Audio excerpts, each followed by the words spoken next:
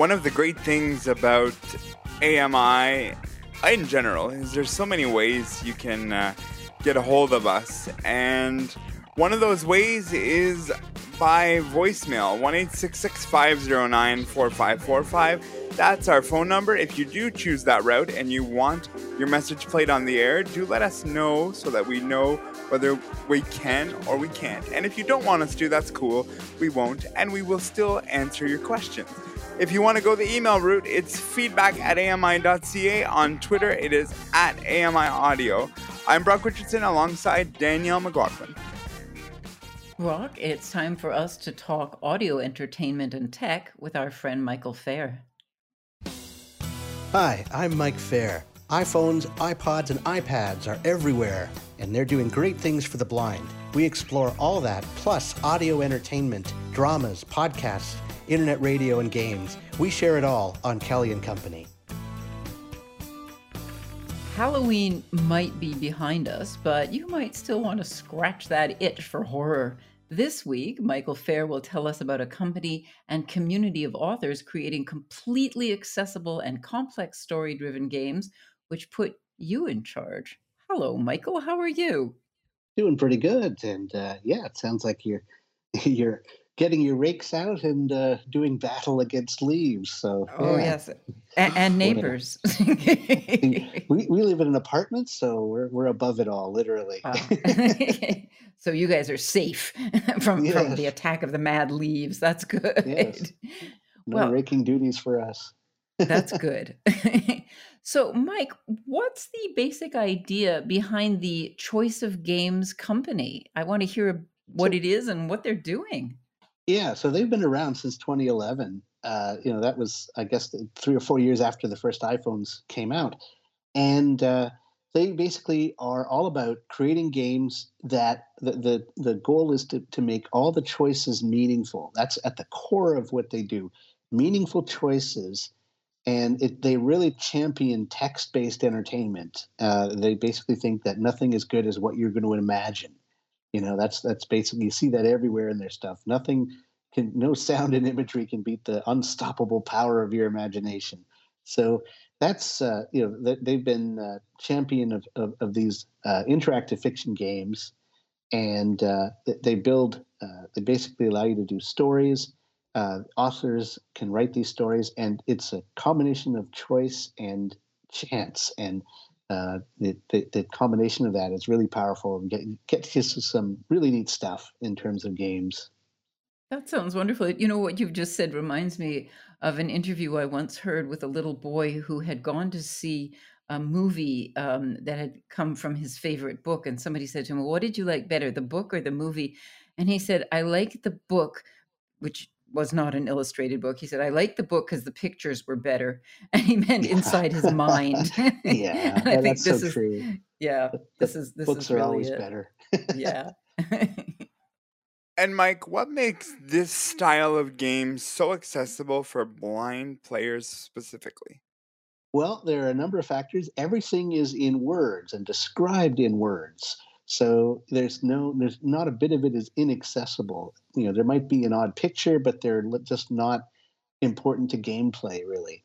So that is, the big thing is that. And then the controls are all standard form controls, like the kind you use on web pages, check boxes, radio buttons. Everything's very accessible and easy to use. And there's no time pressure. These games wait for you to make the next choice. So you're never rushed into something. You're never panicked into something. Now, they do have things where that you can't do everything, and every time you make a choice, you eliminate a chance to make another choice, right? So there is that kind of thing, but there's no actual time pressure. So those two things really make these games fantastic for blind people and for beginners, especially when you're just getting used to controlling your device. It's very easy to get into these games.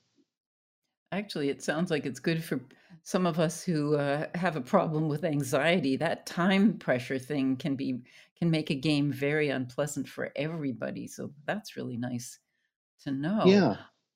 How are these games more complex than simply finding the right path of choices? Well, they go one above the old choose your own adventure books, which Yeah. would basically you make you turn read a paragraph, go to the next paragraph, and make a choice, and then go to whatever number that it says to go to. And this kind of is a similar concept, except it adds in uh, basically variables and chance. So you can have random chance play a part, or chance that's influenced by things that you've done. For example, you can have tests against variables. If your strength is 24 and you're being tested, and there's, that there might be a 24% chance then of success, things like that, right? So your decisions can influence other choices later on, and things like that. Or you might have a certain amount of money, and it will keep track of that money, and as you spend it, of course, that gets kept track of. So you have to really think about your budgeting. So these things will play a lot more like role playing games than like those old choose your own adventure books.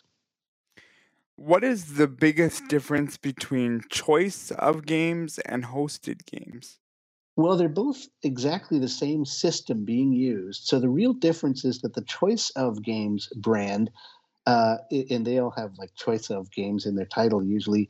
Um, they are somewhere they're in the choice of games section of the site, and those are ones that are made by people working in the company. So their authors are working directly for the company, and they will get partnerships for things there's one with the World of Darkness role playing game. They do the Vampire Masquerade. So you'll find that in the choice of games.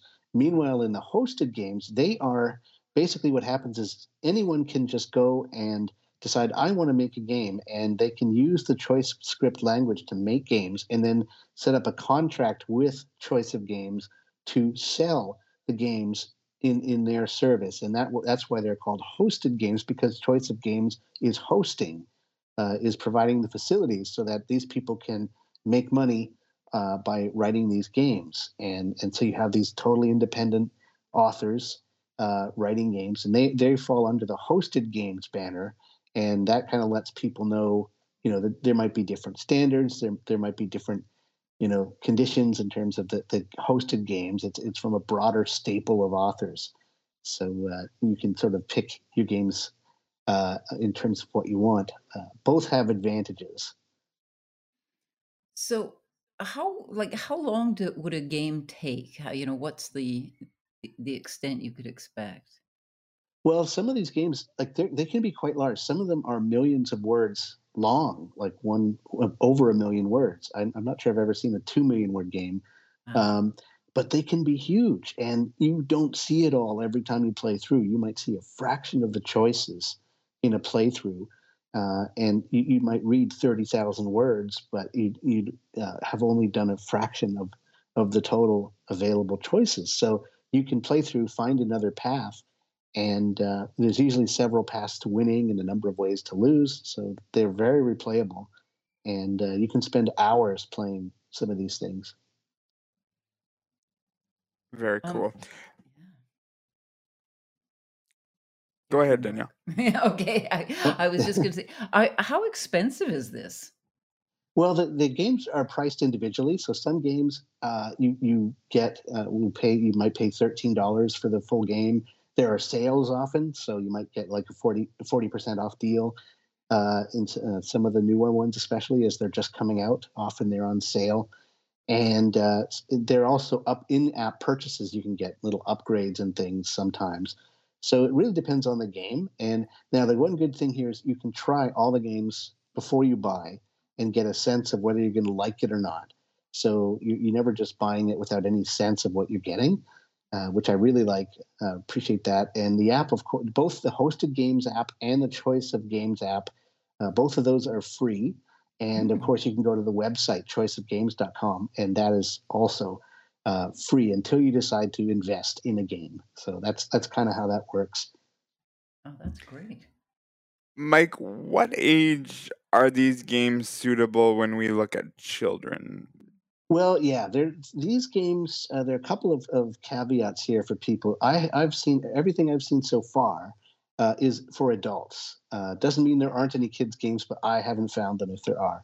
There are both big collections in both apps.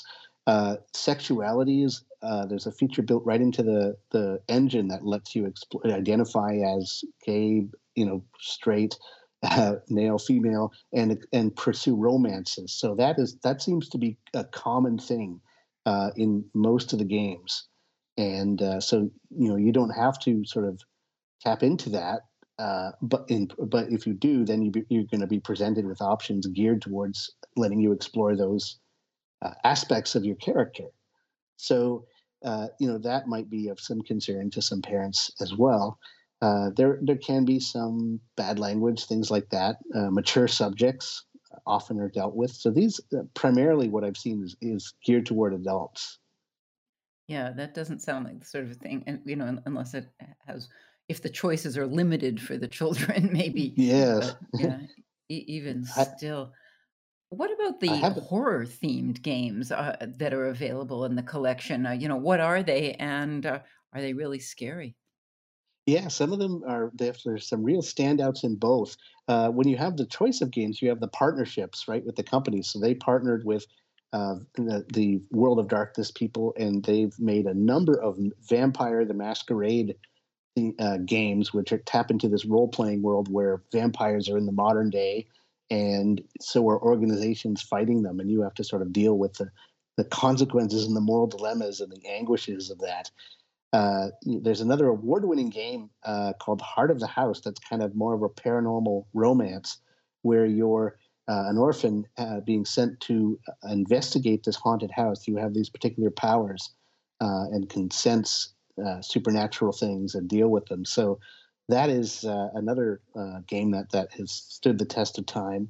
The Luminous Underground is another kind of neat one. It veers more into the kind of fun horror, but it sort of puts you in Ghostbusters territory in this sort of fantasy city, which is kind of modern. So there's high tech stuff, and you are as kind of a demon slaying Ghostbuster type. So you have technology to deal with and magic and things going wrong and all kinds of stuff. So it's kind of fun. And then in the hosted game side, you have standouts like the Zombie Exodus series. There's a couple of games about werewolves, a series about being a werewolf.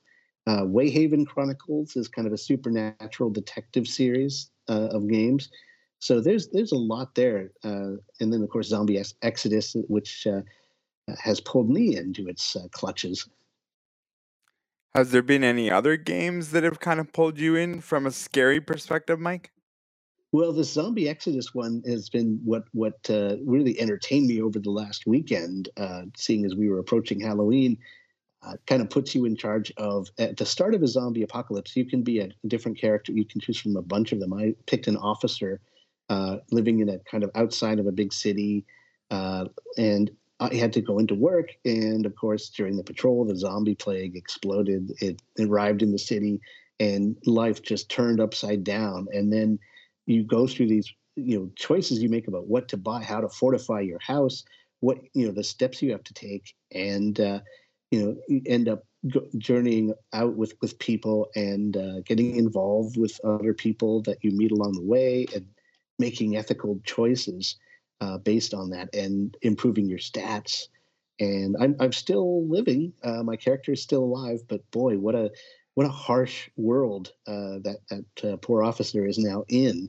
I find myself unexpectedly leading the survivors in this pitched battle against hordes of undead. Whoa, So this sounds it's very challenging and also fun. Well, listen, I'm afraid we're running short on time, but thank you so much for telling us all of this. I know that people will be very interested that the hosted games and choice of games apps are free in the App Store and in Google Play, and that all of the games are purchased from inside the apps. Michael Fair appears each week on Kelly and Ramya to talk about audio entertainment and accessible technology. We're joined next by our bestie from the UK. We're talking some national statistics next here on Kelly and Company. Stay with us.